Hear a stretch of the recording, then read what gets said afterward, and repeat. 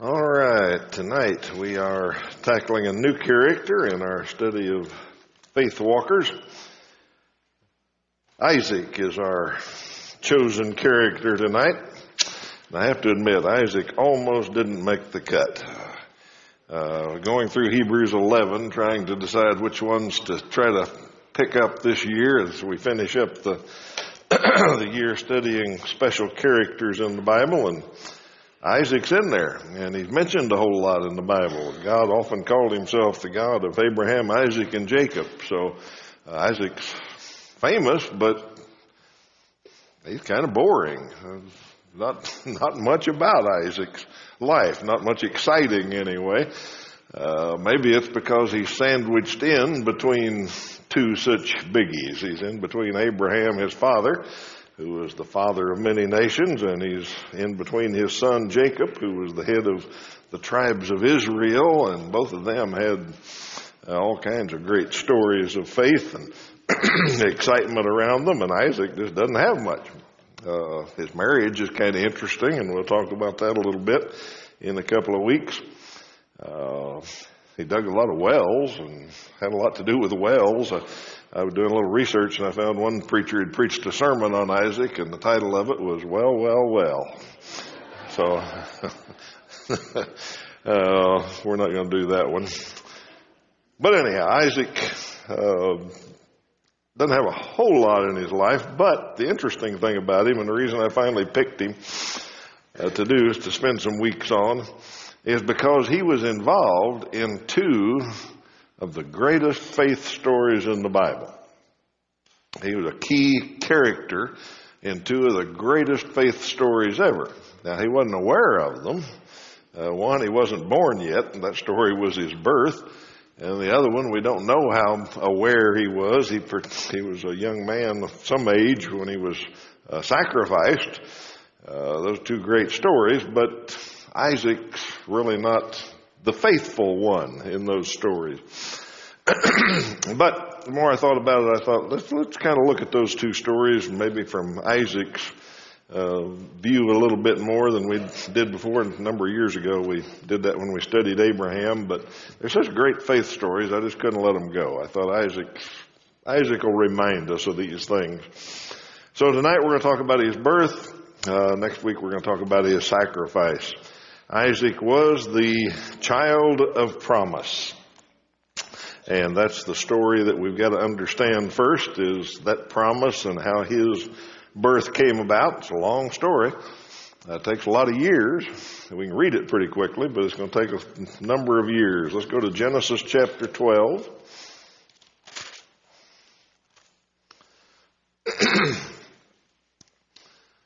We get the first part of it.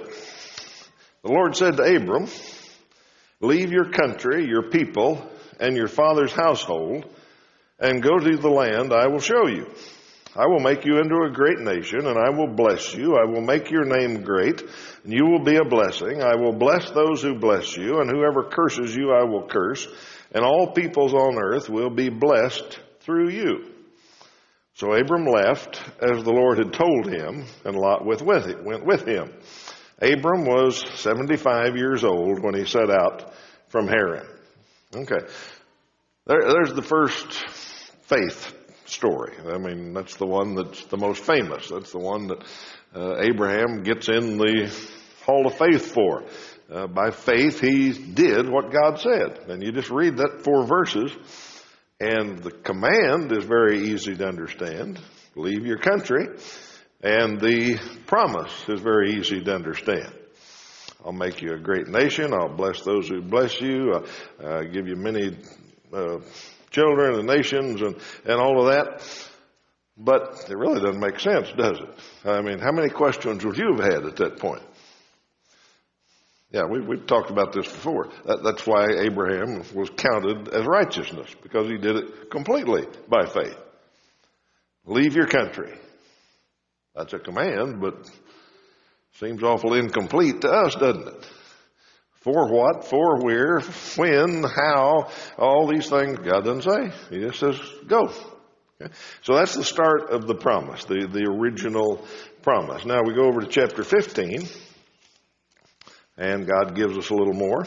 Now, Abraham was 75 back then, remember. Chapter 15, verse 2, or we can start at 1.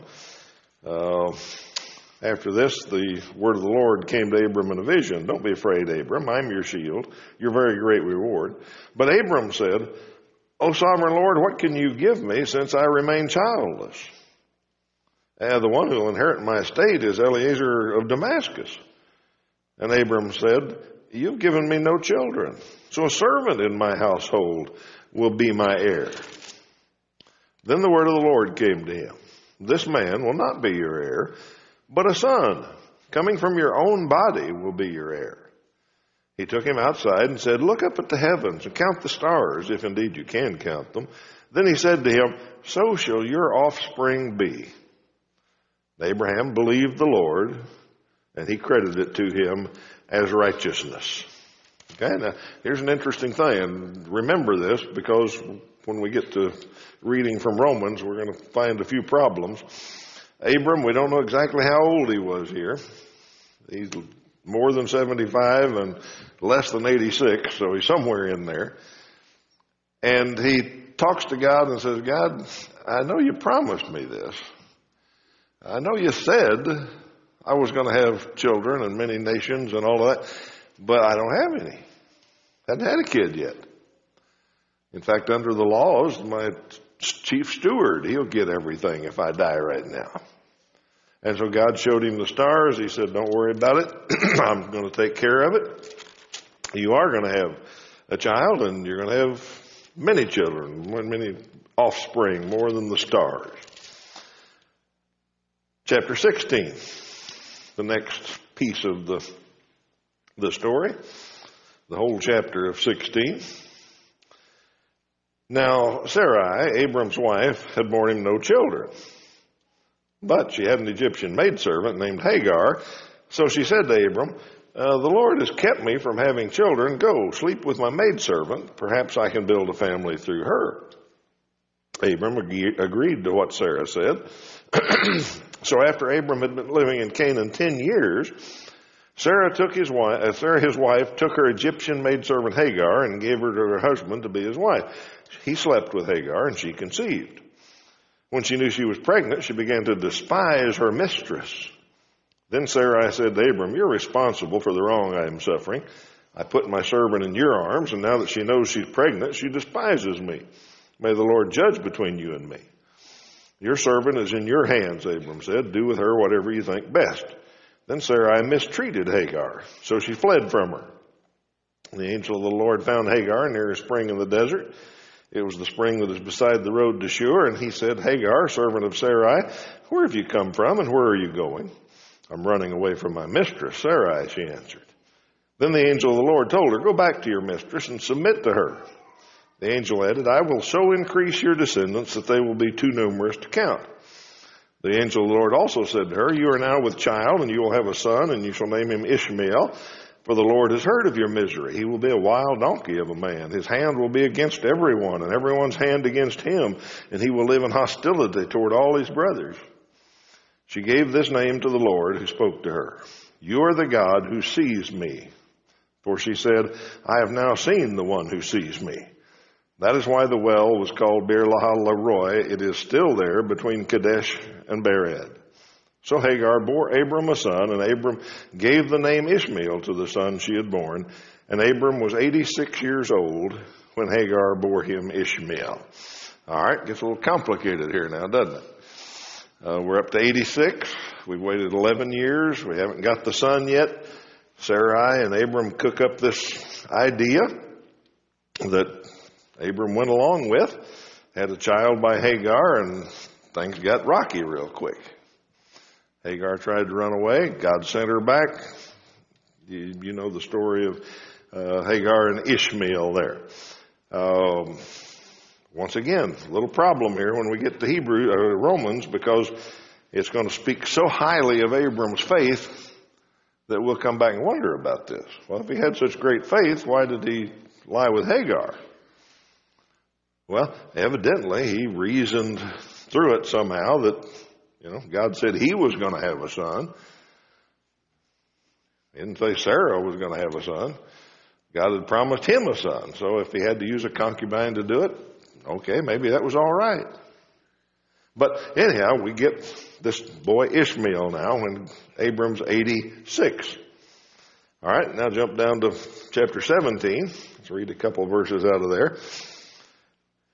And we'll skip 13 years. When Abram was 99 years old, the Lord appeared to him and said, I am God Almighty.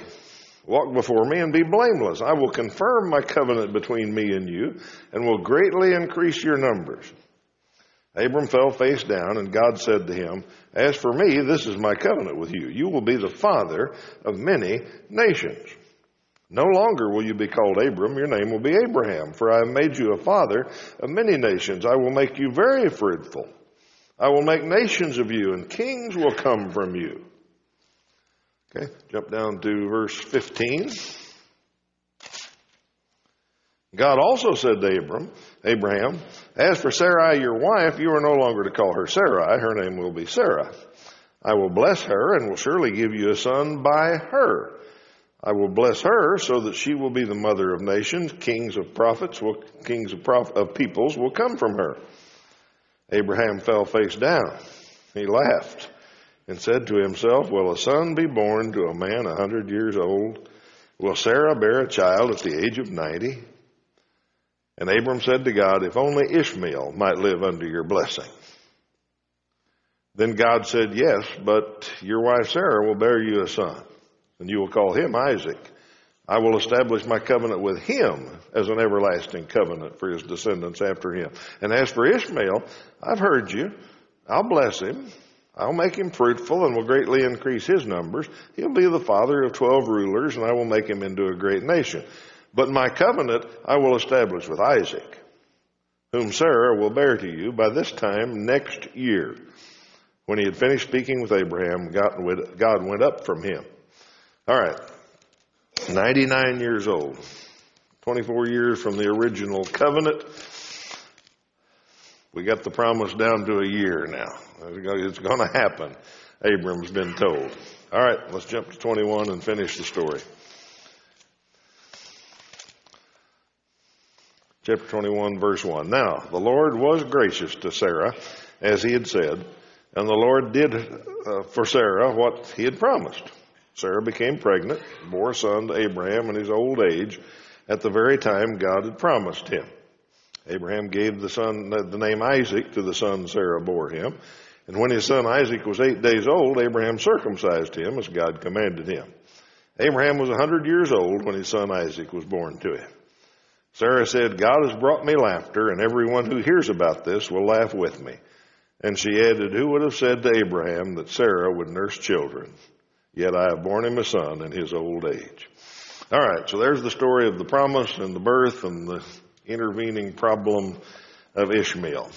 Now, there's a few little problems in there. Because remember, what we're trying to do is learn how to faith walk. Okay, so we're watching Abraham. We're seeing how he faith walked. And we're going to read a description of his faith walk now over in Romans. So I printed it out for you. It's on Romans chapter 4. Turn over there if you want, but it's on your handout, verses 18 through 22. Paul is writing about Abraham and using him as an example. Listen to what he said. Against all hope, Abraham in hope believed, and so became the father of many nations. Just as it had been said to him, so shall your offspring be. Without weakening in his faith, he faced the fact that his body was as good as dead, since he was about 100 years old, and that Sarah's womb was also dead. Yet he did not waver through unbelief regarding the promise of God. But he was strengthened in his faith and gave glory to God, being fully persuaded that God had power to do what he had promised. This is why it was credited to him as righteousness. Okay, there's Paul's description of the story that we just read. And quite frankly, they seem to disagree a little bit. Or Remember what Abraham did? He questioned God, where's the son? He rigged up the deal with Hagar and got the son another way. He laughed when God told him. He did a number of things in there that make us think, well, his faith was a little shaky. But Paul tells us, so this is the truth, his faith never wavered. It didn't weaken. And that tells us a lot about faith. Okay? You may have the idea that if you're not 100,000% convinced that everything is going to be fine tomorrow, that you don't have faith. But this story tells us it's okay to question God. It's okay to wonder a little bit. It's okay to admit, I don't know how this is going to work. Because Abraham did all those things. But his faith never wavered. His faith was strong all the way through. Okay? Now let's look at some of the things Paul said here, and I think they'll teach us a little more about Abraham's faith.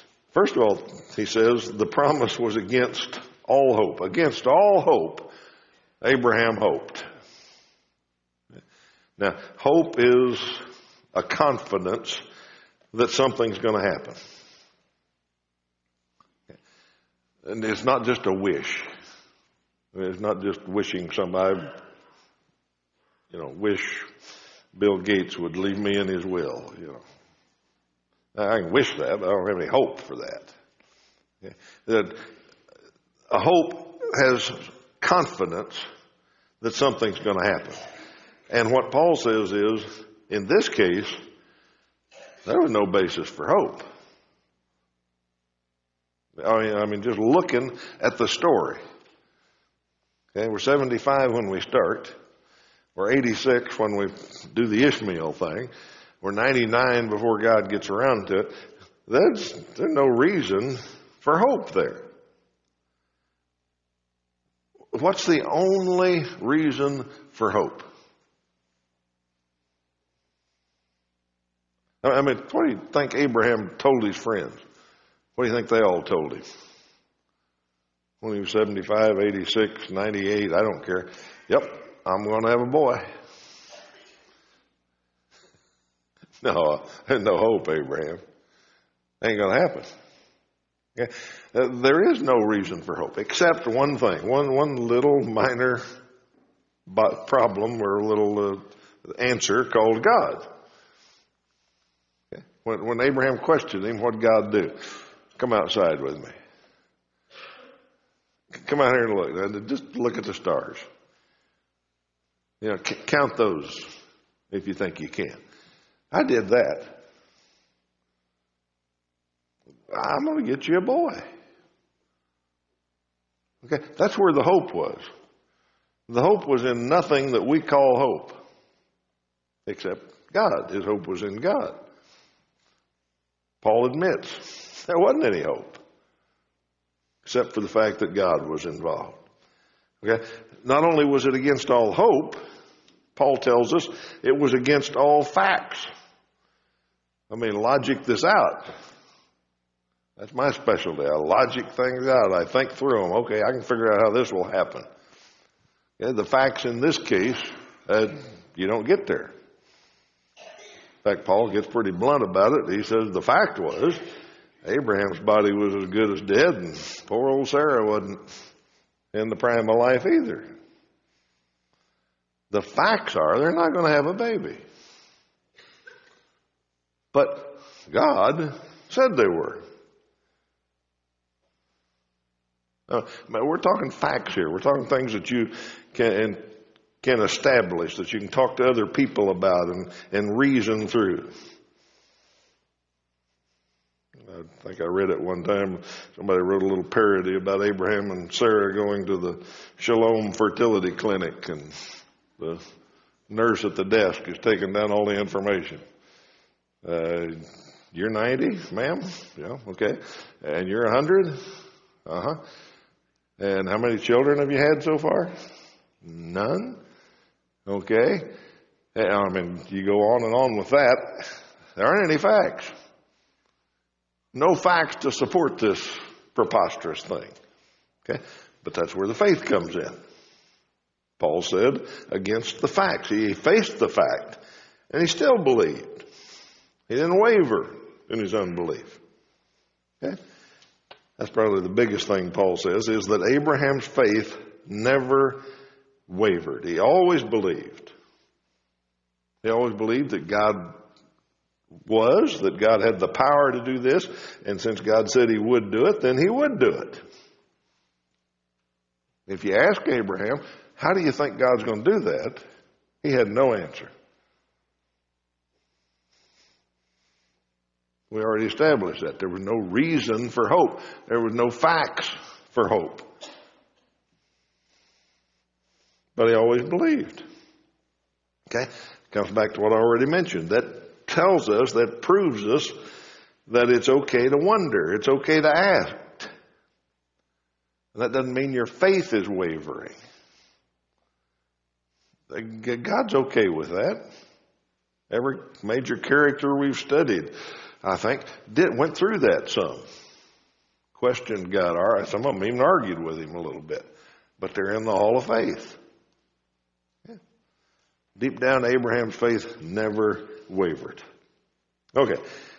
Last point I want to get from this birth and childhood, I called it. Wasn't much of a childhood because it happened when he was weaned. But let's go over to Genesis chapter 21 and finish the story.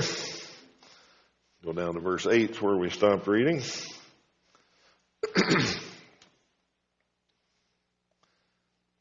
Okay, the child grew and was weaned. And on the day Isaac was weaned, Abraham held a great feast. But Sarah saw that the son whom Hagar the Egyptian had borne to Abraham was mocking. And she said to Abraham, get rid of that slave woman and her son, for that slave woman's son will never share in the inheritance with my son Isaac. Okay, we got a few family problems here, as you can tell. The matter distressed Abraham greatly because it concerned his son. But God said to him, don't be so distressed about the boy and your maidservant. Listen to whatever Sarah tells you, because it's through Isaac that your offspring will be reckoned. I will make the son of the maidservant into a nation also, because he's your offspring. Well, early the next morning, Abraham took some food and a skin of water and gave them to Hagar. He set them on her shoulders and then sent her off with the boy. She went on her way and wandered in the desert of Beersheba. When the skin was gone, she put the boy under one of the bushes. Then she went off and sat down nearby and a bow shot away, for she thought, I cannot watch the boy die. When she sat there nearby, she began to sob. God heard the boy crying, and the angel of God called to Hagar from heaven and said to her, what is the matter, Hagar? Don't be afraid. God has heard the boy crying as he lies there. Lift the boy up and take him by the hand, for I will make him into a great nation. Then God opened her eyes, and she saw a well of water. So she went and filled the skin with water and gave the boy a drink. God was with the boy as he grew up. He lived in the desert and became an archer. While he was living in the desert of Paran, his mother got a wife for him from Egypt. Okay, that's the end of the story as far as we're concerned. We know that story of Isaac and Ishmael never ended. It's still causing trouble, still rolling, the enmity between them. But the point I want you to catch in this, and I think we sometimes read over it so quickly that we don't pay attention. This says, the matter distressed Abraham greatly because it concerned his son. Sometimes we forget that Ishmael was Abraham's boy. And had been for 14 years, is it? Yeah, 14 years before Isaac was born. Okay, so now Isaac's weaned, and so that makes Ishmael somewhere in the middle teens. He's 15 or so. Okay, but it's necessary for Abraham to get rid of his son. He's got to send him off into the desert. He's got to do it with the faith that God said, I'll take care of it. And the reason you have to get rid of him is because my plan is through Isaac. Okay? Now this is where faith and truth and all that are running into life. Okay? Abraham's got a son, 15-year-old son that he loved. But it can't be in God's plan that he and Isaac are together. It's not going to work. The blessing is going to come through Isaac. Remember earlier, Abraham asked, well, can't Ishmael have the blessing? No, Isaac's got it. Not going to work that way. So it was necessary for him to separate them, to get rid of a son. It was necessary, but it had to be really hard. Now, I know some of you parents are getting that dreamy look in your eye about, you get rid of a teenager. Yeah.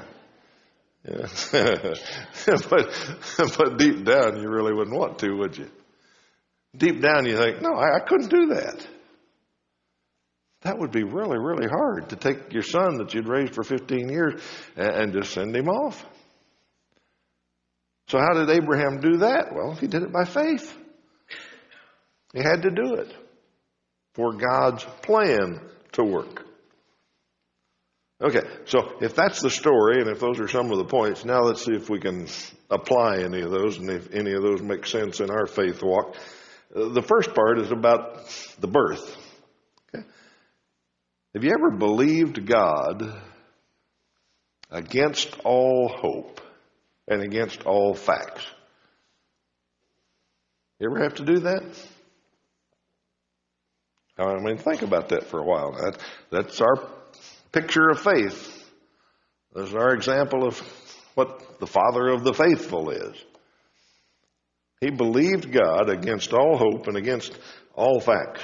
You ever do that? Well, you may be thinking, I don't know if I have or not. Yeah, you have.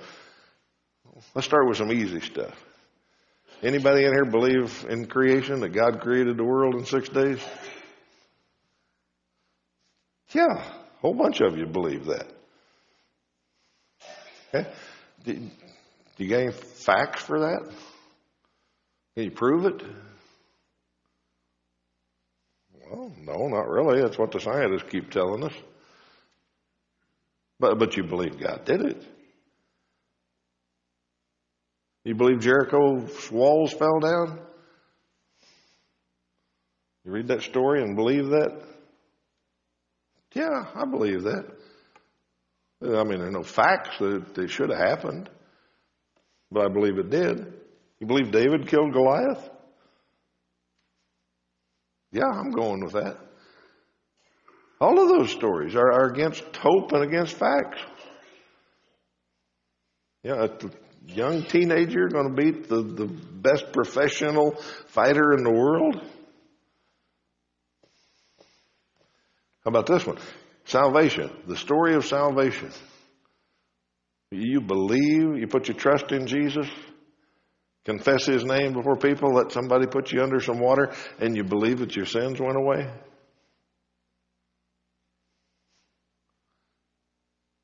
There's no facts to prove that, but we believe it against all hope, against all facts, because we believe in God. Okay, you getting the drift here, how this works? You believe the Holy Spirit works? Anybody tell me how he works? No, I don't know how he works. I believe he works. See, all of those things we believe because we believe God, in essence, against all hope and against all facts. Those are the easy things. Now let's try the hard stuff in your life. You ever run into something, when you look at it, you say, I don't know how this mess is going to work out.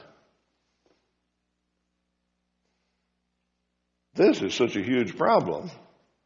This is so bad.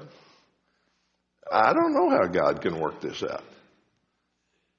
But I believe he's going to.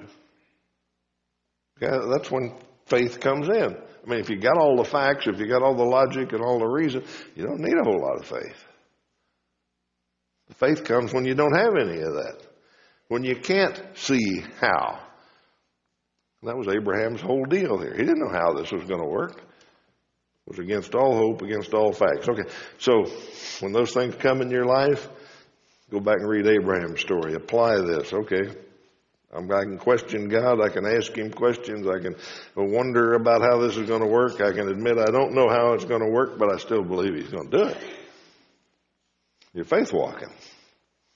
Okay, last little application I got there is the difficult separation of Isaac and Ishmael. You ever have to make a difficult separation in your life? Someone or something that is in the way of God's plan.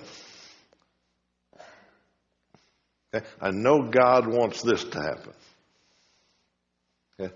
And that can't happen if I'm hanging around with this person, or I've got this thing in my life, or if God's given me the job of raising my child. I can't do that right if the someone is in their life. I've got to make this separation. And you fill in the details. But none of them are going to be any harder than Abraham's. Get rid of his own son. But that was God's plan. To make God's plan work, that son couldn't be there. Okay? For God's plan to work in our life, sometimes somebody can't be there. We got to separate them out. Sometimes something can't be there. We got to get rid of something for God's plan to work. Okay, those hopefully are some applications in our own faith walk. Okay, next week we'll tackle his Isaac's sacrifice and see once again Abraham's faith and maybe a little bit of Isaac's faith, but we'll learn a little bit about faith walking from it. If you're here this evening and need to respond to the Lord's invitation, we'd be happy to help you with anything you have in need. We're going to stand and sing at this time, and come if you have some need.